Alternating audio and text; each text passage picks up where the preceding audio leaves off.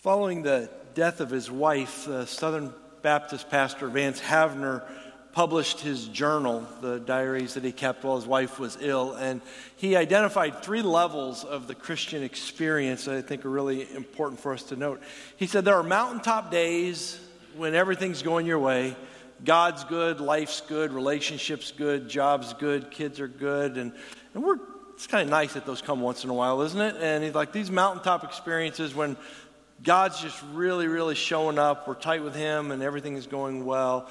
But he said those are not every day. In fact, it's not realistic to think that we're just going to go from mountaintop to mountaintop to mountaintop to mountaintop.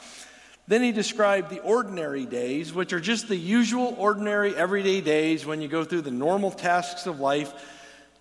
Not really elated, but not really depressed. It's just life. And he said that's most of the Christian life. Most of our journey is just doing the everyday stuff of going and getting groceries and taking care of the house and going to work and being a witness for Christ where you go.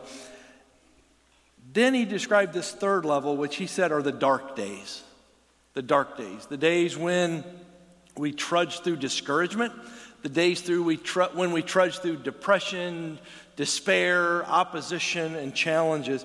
He said sometimes those days string into weeks, and those weeks string into months, and sometimes those months string into years in some circumstances before there is relief and before there's victory.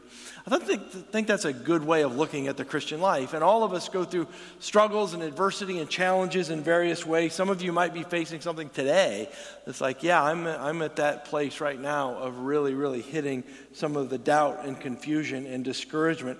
Sometimes we can identify the human causes of that or the circumstances.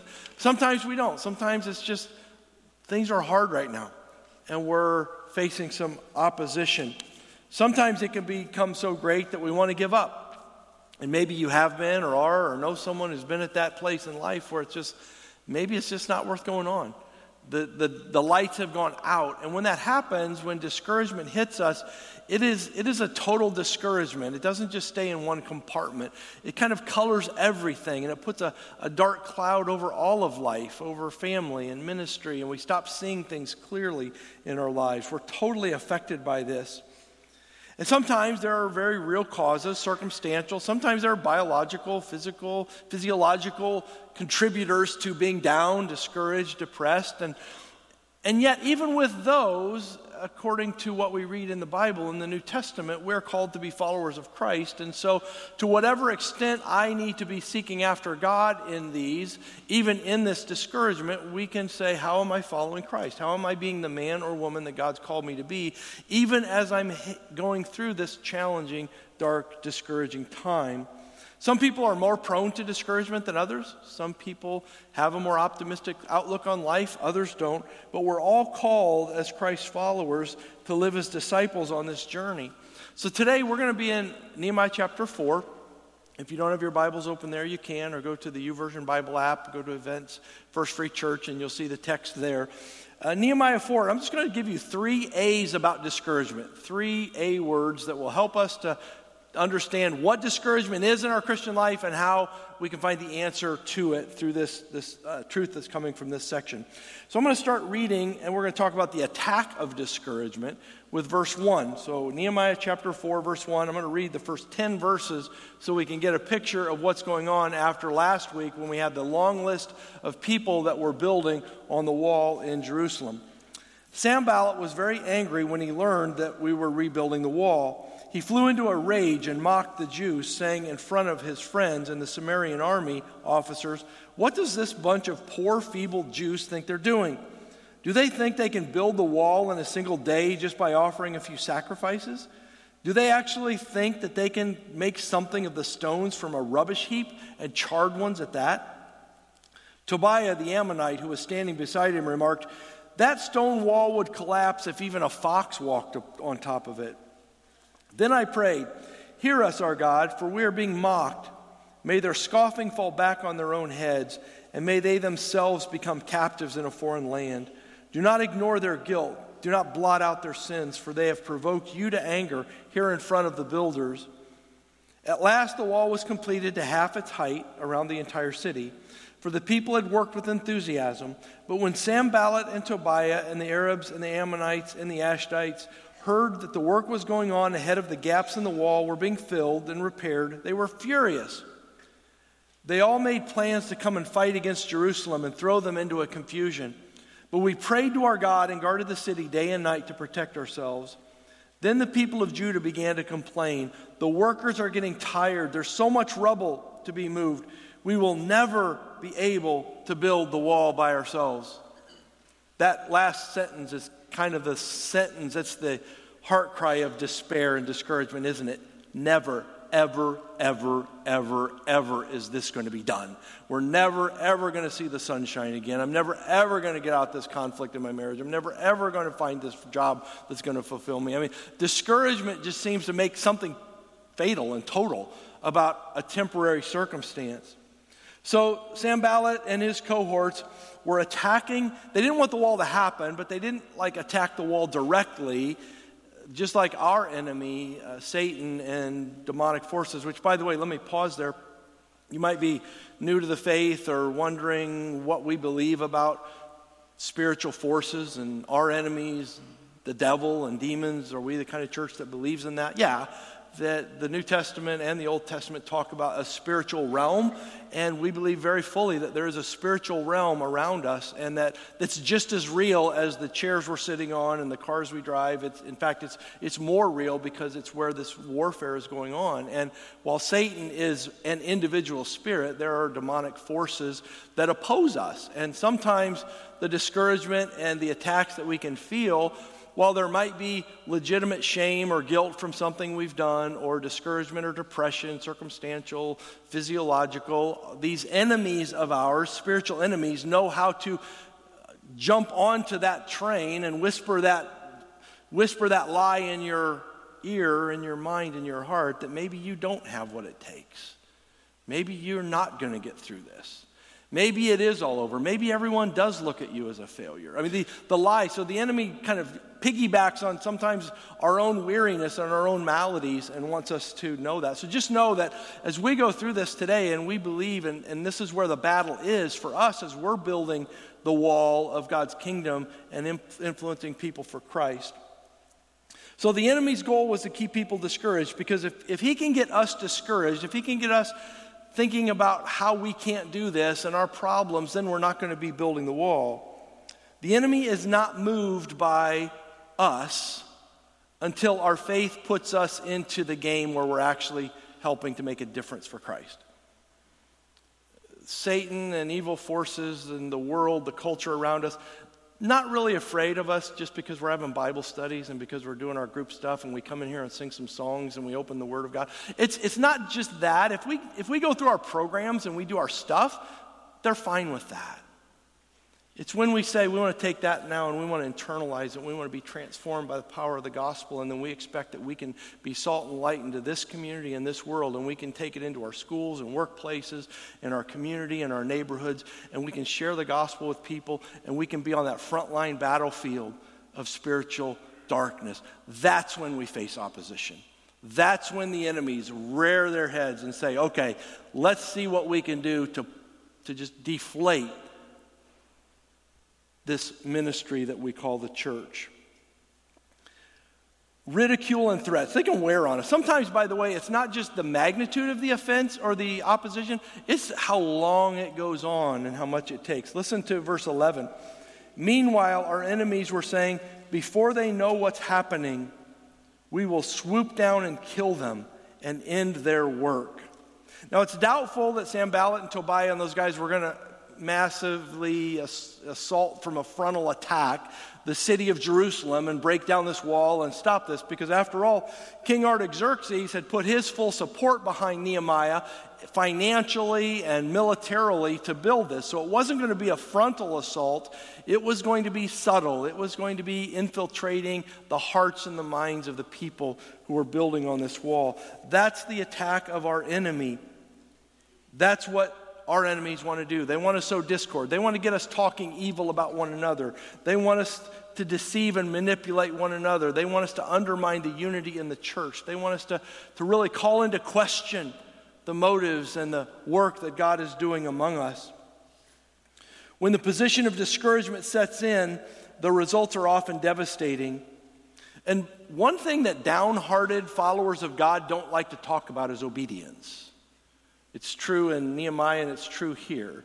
I mean, when I'm feeling discouraged and down, don't tell me I need to obey God, because look at what's going on here. Look at all the things that are happening to me. Look at what a mess I'm in. Look at where I'm at right now. Don't tell me I need to obey God. And so we don't like to obey sometimes in that, because discouragement, despair, by definition, is kind of an inward-focused experience. And then when we are called to obey, when we're called to actually move to something, that challenges that very core of what discouragement is all about. When I was in high school, the church that I was attending in central Illinois, a little church in a farm town, had a community just several miles from us, little bitty village that had 7 businesses. All of them were taverns. That was the whole business and this little town. There was nothing else to do there but to go drink. Seriously. And we had a vision to plant a church there. And so we prayed about it. Some of the people that attended our church lived in that community. And so we began to plan, and we set up a tent there, and we had some meetings one summer, old-fashioned tent meetings, and we were going to plant a church, and we got word out, and we immediately faced opposition, real spiritual opposition. And one evening, as we were getting ready for the services, a man rode his motorcycle right into the tent and parked his motorcycle in the tent, and he got off of his motorcycle, and he had holsters on with handguns in each holster, and he got into the front row, and he sat down right in the front row, and he waited. And there were some people that went home. There were some people, all right, I'm done with this thing right now. There were other people that went over and said, man, we are so glad you're here. We're so glad you're here. And they stayed through. And it was that kind of opposition and that kind of real hard work that resulted in that little village that had 7 taverns now as a church where people can come and hear Jesus Christ, the message of the gospel. I was reading a book years ago and asked a question it's been a haunting question for me as a pastor, and I think it would be haunting for all of us, even as in our church. The author asked the question, where in your ministry are you 100% dependent on the power of Christ to push back the forces of darkness? Where in your ministry are you 100% dependent on the power of Christ to push back the forces of darkness? That's where we're going to have opposition. The enemy's not concerned with all the cool stuff we do until we're actually embedding the gospel into lives of broken people and we're winning them for the kingdom. That's when we face opposition. So that's the attack. Now let's talk about the attitude that we get sometimes in this discouragement. It's easy to want to give up. It's easy to want to give up. Fall into verse 10. We will never be able to finish this wall. It might come out like this. I'm burned out from ministry. I'm done. I have nothing left to give. Maybe this is too big a project for us to take on. Maybe we're not going to be able to do what we thought we could do. Maybe we misheard God after all. Maybe he didn't really tell me to come and rebuild this wall. Maybe I should have just stayed where I was. Maybe it's a voice that says, this is as good as your marriage is going to get. Why keep trying? Just give up. Be happy somewhere with someone else. Maybe your ministry, what God's called you to do, and you keep striving for it, and you keep hitting these obstacles and obstacles and obstacles, and you're ready to give up, and it's just like, I'm done. I'm not going to do this anymore. The comment is really interesting. There's too much rubble to rebuild. Too much rubble here. But we also read in this section, the wall was halfway built right now. So nobody was trucking new rubble in the evening when they were sleeping. For some reason, the wall was halfway rebuilt, and now these enemy attacks and the discouragement comes in, and they're like, there's too much rubble here. There's less rubble here than when we started because the wall's halfway built. See, the attitude of discouragement has less to do with the circumstances and more to do with what's going on in our head and in our heart. Because the wall was halfway built. But they weren't looking at the halfway built wall. Instead, they were being discouraged about the attacks of the enemy. A great lesson for all of us in ministry. The first half of anything is easy. The first half of anything is easy. My attic and my basement are testimonies to this. Project after project that I was really excited about when I got started, and then they lost their shine, and now they're just sitting there. The first half of anything, we can almost do the first half of anything with just enthusiasm and naivety and ignorance about it, and we're just going to plow into this, and we're moving in. But then it gets hard. It gets hard to continue in a relationship with your neighbor who's resistant to the gospel. It gets hard. It gets hard to continue to do ministry when our culture around us keeps saying, you guys are haters. No, we're not haters. We're lovers, but we want people to be loved by God, but we just keep being labeled wrong. It gets hard when we really push in to those areas in ministry. The first half of anything is easy. What's that mean for our church today? What's it mean in the last year we've redesigned some of the structure in our ministries, and we've realigned some things, and we're really saying we want everyone in groups where, whether that's a Sunday morning class group or a home group or a men's group, women's group, care ministry, where you're actually doing church, you're belonging to one another, you're caring for each other and growing and serving and building community. And we want our outreach ministry to be integral to everything we do in discipleship, so that the main goal is to get all of us, every one of us, to have that light bulb go off that God can and will use me, can and will use you to make a difference for his kingdom across the street and across the world. The first half of that is going to be really easy, guys. But then as we continue down that road and we hit the obstacles, we hit the challenges, when it gets hard, when all of a sudden the newness is worn off, that's when we really figure out how we're going to face the discouragement and the opposition. So in addition to giving up, sometimes in discouragement just says, just give in, just give up on this. Nehemiah 4, let's read again verses 11 and 12. Meanwhile, our enemies were saying, before they know what's happening, we will swoop down and kill them and end their work. The Jews who lived near the enemy came and told us again, they will come from all directions and attack us. So they were putting this fear in them, probably a very unlikely fear given King Artaxerxes' support for them, but nonetheless it was the threat that they had. And the citizens were dangerously close to giving up, to just saying the wall project is over. The humiliation of the past 90 years since the wall was destroyed. See, despair deflates our outlook. With no hope, we just give in. At the point in Nehemiah 4, Sanballat and his allies were very near victory. They had not fired a shot. They had not challenged anybody physically. They didn't need to. The people of Jerusalem were ready to say, okay, we better just stop because we can't do this anymore. I alluded to this last week, but it's still applicable in this chapter also. And one way to illustrate it, I don't know if you remember a movie years ago, The Shawshank Redemption, a powerful film. And one scene in that film, Morgan Freeman is kind of the sage in the prison yard, describing to the other prisoners there why this man who had just tried to murder someone in prison in order to stay in prison, because he was just notified he could be paroled, that was going to be paroled. And they were saying how stupid this guy was going to get out, and then he just about killed this guy so he could stay in. And here's what Morgan Freeman said. He said, you don't know what institutionalized is. He said, when you come in here, at first you hate these walls. And then you get used to them. And then here's the real profound part. Then enough time passes, you come to depend on them. You come to depend on the walls that are your prison. And that's what was happening in Nehemiah. It's what happens in my life and your life. This mess we're in, and we think we want to get out, and then it gets really hard, and it's like, you know what? This rubble's been ours think about it, some of these people their whole life. They've lived this. Let's just keep the rubble. It's our rubble. I'd rather have the rubble than all this discouragement and these attacks coming from Sanballat and Tobiah. And we so often want to stay in the mess we're in instead of pushing through and seeing something new. So let me ask you this. Has despair crept into your spiritual life? Are you ready to throw in the towel on your marriage, on your job, on your ministry?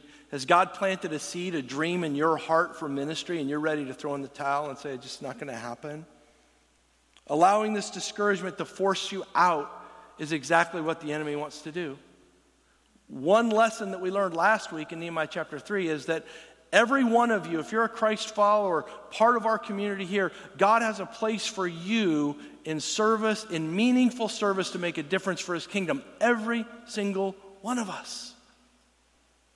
And there's no need for any of us to give up and say, I'm not going to work on the wall anymore. We all are called and have a place to serve. The stakes are too high. Think about it this way. Who is the person or people who influenced you towards Jesus Christ? The person or people who didn't give up on you, who prayed and taught and cared for and loved and witnessed to you. What if they would have given up? What if they would have said, yeah, this is just too hard. This Richardson guy's never going to get it. No, we need to stay on the wall and stay working. So let's look at the third A, which is the answer to discouragement. And this is where it gets exciting. Start with me at verse 14 of Nehemiah 4. Then as I looked over the situation, I called together the nobles and the rest of the people and said to them, don't be afraid of the enemy. Remember the Lord who is great and glorious, and fight for your brothers, your sons, your daughters, your wives, and your home. Don't be afraid of them. I mean, that's a common theme throughout the scripture, isn't it? God's people get fearful. We get afraid. We shy away from the call that God's given to us. And Nehemiah reminds them, don't be afraid of them. Remember your Lord who is great and awesome. See, if we're discouraged, what we need to do is we need to correct our focus. At the beginning of this project, Nehemiah came in. He got everyone wound up about this amazing message he had from God, that this was humiliating and it was a horrible experience and testimony to God that these walls were broken down for almost a century and God wants us to rebuild them. And they start rebuilding, and somehow their focus then came off of God as these lies were coming in and these attacks were coming in, and their eyes came off of God and they came on themselves and their own pain and their own disillusionment. The problem in Jerusalem was not the scope of the project, not at all. The problem in Jerusalem was not the opposition. The problem in Jerusalem was not the strength of the workers. It wasn't that this was above their pay grade. The problem in Jerusalem in this chapter was that the people took their eyes off of God. And they exchanged their view of God that was accurate for listening to the lies of these opponents. Again, in verse 10, there's so much rubble here we can't rebuild the wall. They started looking at the rubble, which had to be less than when they started because they're halfway done. And let's just pause there. In your discouragement, what if you take your gaze off of the mess that you're in and you see, wow, what has God already done? Maybe my marriage is still hard. Maybe I still am facing some real discouragement. Maybe I do have doubts in my faith. Maybe I don't do relationships really well and I'm lonely and I need somebody in my life and I don't understand why I can't make connections with people and have deep friendships. And then we can get so discouraged focusing inward. But what if we just said, but let me just for a minute look around and see how high the wall is already. What has God already done for me? How has God already shown his faithfulness to me in my life? That's the kind of lesson that this chapter brings to us. So Nehemiah gives them a really specific description of God. Remember the Lord who is great and glorious. And I would encourage you sometime today, pull out as many Bible translations as you can or get online and look it up in Bible Gateway and just see all the different ways that verse is translated because some incredibly rich words are used there. This word great has the root meaning of a tower. God is great. And in the Old Testament, sometimes God is called a tower of strength. He's over all that he commands. And then that word glorious, awesome. Some translations even say terrible because that word has a wide lexical range of meanings. It can be anything from fear-inspiring, reverence, godly fear, terror. It's that part of God, God's character and his personhood that is kind of paradoxical. Because at the same time, we should fear God because he's an incredible, holy, righteous God, and we are sinners and we are separated from him because of our sin. So there ought to be a little bit of fear and reverence from him, toward him because of his holiness. And then there's also that fear that is worship, that draws us to him. So at the same time, we're fearing God in reverence. We're drawn to him as our Father.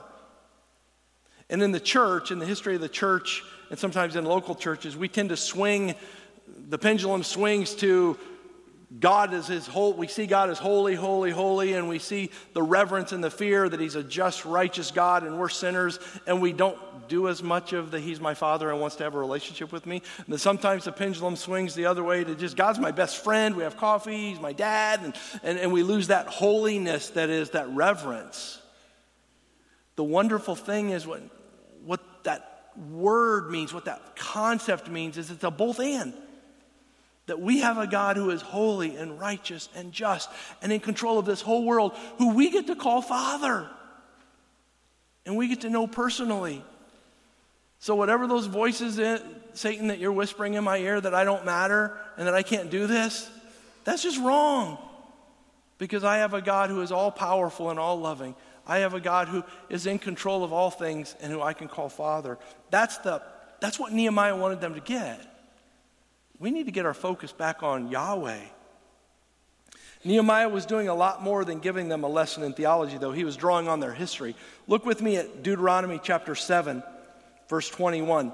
This is in the context of recounting the law of Moses and the directives that Moses gave to the people of Israel. So Nehemiah was reminding them of something they already knew to be true. They just weren't remembering it and applying it. Deuteronomy 7:21. Do not be terrified by them, for the Lord your God who is among you is a great and awesome God. And again in Deuteronomy 10:17. The Lord your God is God of gods and Lord of lords, the great God, mighty and awesome, who shows not partiality and accepts no bribes. He defends the cause of the fatherless and the widow. He loves the alien, giving him food and clothing. Our fear, our reverence, our worship ought to be towards the God who's called us to build the wall, not toward the enemy who's telling us we can't do it. Because when we give worship and reverence and honor to God, we're encouraged in the mission that we have. The people of God, we draw motivation from that. Look at verse 14 again. Not only draw motivation from worshiping God, but think about others. And remember, discouragement and depression is always an inward-focused view. It's about me and my pain. It's about me and my darkness. And sometimes it's hard, given the circumstances or whatever's going on inside someone's heart, but the best we can, sometimes it's good to say, how am I serving? How am I getting out of this cycle of just looking inward? And Nehemiah does that in verse 14. Fight for your brothers, your sons and your daughters, your wives and your homes. Because despair is a self-focused response. And Nehemiah is saying, no, we've got a community here. God's called us to something huge. Another answer to discouragement is to keep working. It's interesting, Nehemiah doesn't say, all right, I can tell you guys are down. Let's just take a couple weeks off. Everyone go to the beach, take some time off, get refreshed, come back, and we'll hit this again in a couple weeks. That's not what Nehemiah does. He doesn't give them time off. He's like, let's get back in the game. We've got a great and awesome God who's called us to do this. Let's be refreshed by our faith view, not by pulling back from the work that we've got. Look at verses 13 through 23. I'm going to read this whole section. It's kind of lengthy, but it really wraps this chapter up well. So I placed armed guards behind the lowest parts of the wall and exposed areas. I stationed the people to stand guard by families, armed with swords, spears, and bows. Then I looked over the situation. I called together the nobles and the rest of the people and said to them, don't be afraid of the enemy. Remember the Lord who is great and glorious, and fight for your brothers, your sons, your daughters, your wives, and your homes. And I'll continue with verse 15. When our enemies heard that we knew of their plans and that God had frustrated them, we all returned to work on the wall. But from then on, only half of the men worked, while the other half stood guard with spears, shields, bows, coats of mail. The leaders stationed themselves behind the people of Judah who were building the wall. The laborers carried on their work with one hand, supporting their load, while on the other hand holding a weapon. Do they sound tired to you? There was no weariness here, was it? It was discouragement. That's what it was. They're like full bore. Let's build this wall now. Let's keep going with verse 18. All the builders had swords belted to their side. The trumpeters stayed with me to sound the alarm. Then I explained to the nobles and officials, the work is very spread out. We're widely separated from each other along the wall. When you hear the blast of the trumpet, rush to wherever it's sounding. Then our God will fight for us. He keeps reminding them. A good leader is going to remind his people. A good friend is going to remind a friend. God is going to fight for us. God is going to do this. This wall is going to be built. Then verse 21, we worked early and late, sunrise to sunset. Half the men were always on guard. I told everyone living outside the city walls to stay in Jerusalem. That way they and their servants could help with guard duty at night and work during the day. During this time, none of us, not I, nor my relatives, nor servants, nor the guards who were with me, ever took off our clothes. We carried our weapons with us all the time, even when we went for water. Nehemiah said, game on. Okay, now it's getting hard. Now it's getting tough. We're feeling the opposition. That means we need to push into this. And we need to step up our game. Yes, we plan. Yes, we prepare. We watch out for each other. But we move forward with the building of the wall. It's kind of interesting. If we look ahead to chapter 6, we find out this entire wall was constructed in 52 days. The rubble representing a century, almost a century of disgrace, was fixed in a couple months. Isn't it scary how near it was at this point for it to stop? That it looked so daunting. This wall will never be finished. That's where discouragement had them here. When they got their eyes off of themselves and off of the rubble, and they put their eyes back on this great and glorious God, all of a sudden, God comes through. And he's fighting for us, and he's getting us on the wall. And we're working together as a team, back like in chapter 3. And this wall is done in amazing time. So what does God have in store for us as a church? Let's start there. As we think of the analogy to our church, to First Free Church, as we're building ministry, wherever you're serving, whether it's an official program of our church or just how God has called you to love your neighbors, to be part of our family in building this kingdom here in our community and around the world. Where are you on the wall? What's discouragement doing? How do you have your eyes set on this great and awesome God? And personally for you, in your home, in your family, when your ministry, we need you. God wants to use you to make a difference for his kingdom. And that's what we're called to do. Eternity, glory, that's what's at stake. Look with me at Ephesians chapter 6. I love this section as we apply it in our own lives today. Ephesians chapter 6, verses 10 and 12. A final word. Be strong in the Lord and in his mighty power. Put on all of God's armor so that you will be able to stand firm against all the strategies of the devil. For we are not fighting against flesh and blood enemies, but against evil rulers and authorities of the unseen world, against mighty powers in the dark places, and against evil spirits in heavenly places. That's where we're at. That's how we get on the wall. When Sarah and I were first married, like many newlywed couples, we had a car that was very, very used. And one of the features on this car was when we would drive down the road, the rear view mirror on the driver's side, if you hit a bump, would jostle around. Or even if you went very fast on the interstate, it would like shift around. So we always had to reset that mirror so that we could have an accurate view of what's behind us. And I think that's a good picture of what this chapter's about. We need to make sure we're adjusting our mirrors, adjusting our vision so that we keep focused on what we need to stay focused on, so we avoid discouragement, we avoid this despair that causes us to give up in the fight. I found a short prayer that I wanted to kind of wrap up with today. And this prayer has been attributed over the years to Sir Francis Drake, who was a 16th century leader in England in the church there. There's very little evidence that shows it was. It's just one of those always attributed to. But so I feel like I can take some liberty with it, which I'll do right now. I think this is a good prayer that will give us a concise little statement to take away from here. Here's the prayer. God, please help me to remember, or help us to remember, that it is not the undertaking of any great ministry, but the continuing of that ministry until it is thoroughly finished that results in your glory and your praise. It is not the undertaking of any great ministry, but the continuing of that ministry until it is thoroughly finished that results in your glory and praise. So if you're tired today, if you're weary, if you're discouraged, if you've been hearing the voices saying, just give up, just stop, listen to this. Listen to this prayer. The ultimate goal is God's praise and glory. And we're not going to really see that fully till we're with him in heaven in eternity. For this season of life, we keep pushing in. So I'm going to ask you to do something. If you're with me on this prayer, I'm just going to ask you to pray with me out loud. And let's pray this prayer as a commitment together as First Free Church to push through the discouragement and despair, if we're feeling it today or a week from now or a month from now, and see God's glory and see him finish the work he wants to do through us. Pray this prayer with me out loud.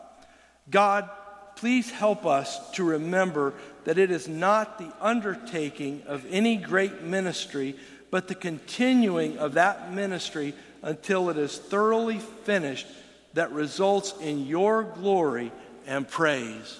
Amen. Let me lead us in prayer. God, I want to pray especially for people that are sitting here right now who maybe are going through some real dark times right now. Perhaps the lights are off and their focus has been on anything but you. And maybe there's real good reasons, valid reasons for that. Physiological, circumstantial, relational. I pray that by the power of your Holy Spirit, regardless of what other contributors there are to this discouragement, by the power of your Holy Spirit, that you would let them right now get a glimpse of your greatness and your glory. That they would get a glimpse of this great and awesome God who wants to keep them in the game and get them off the sidelines. Help them not to give up.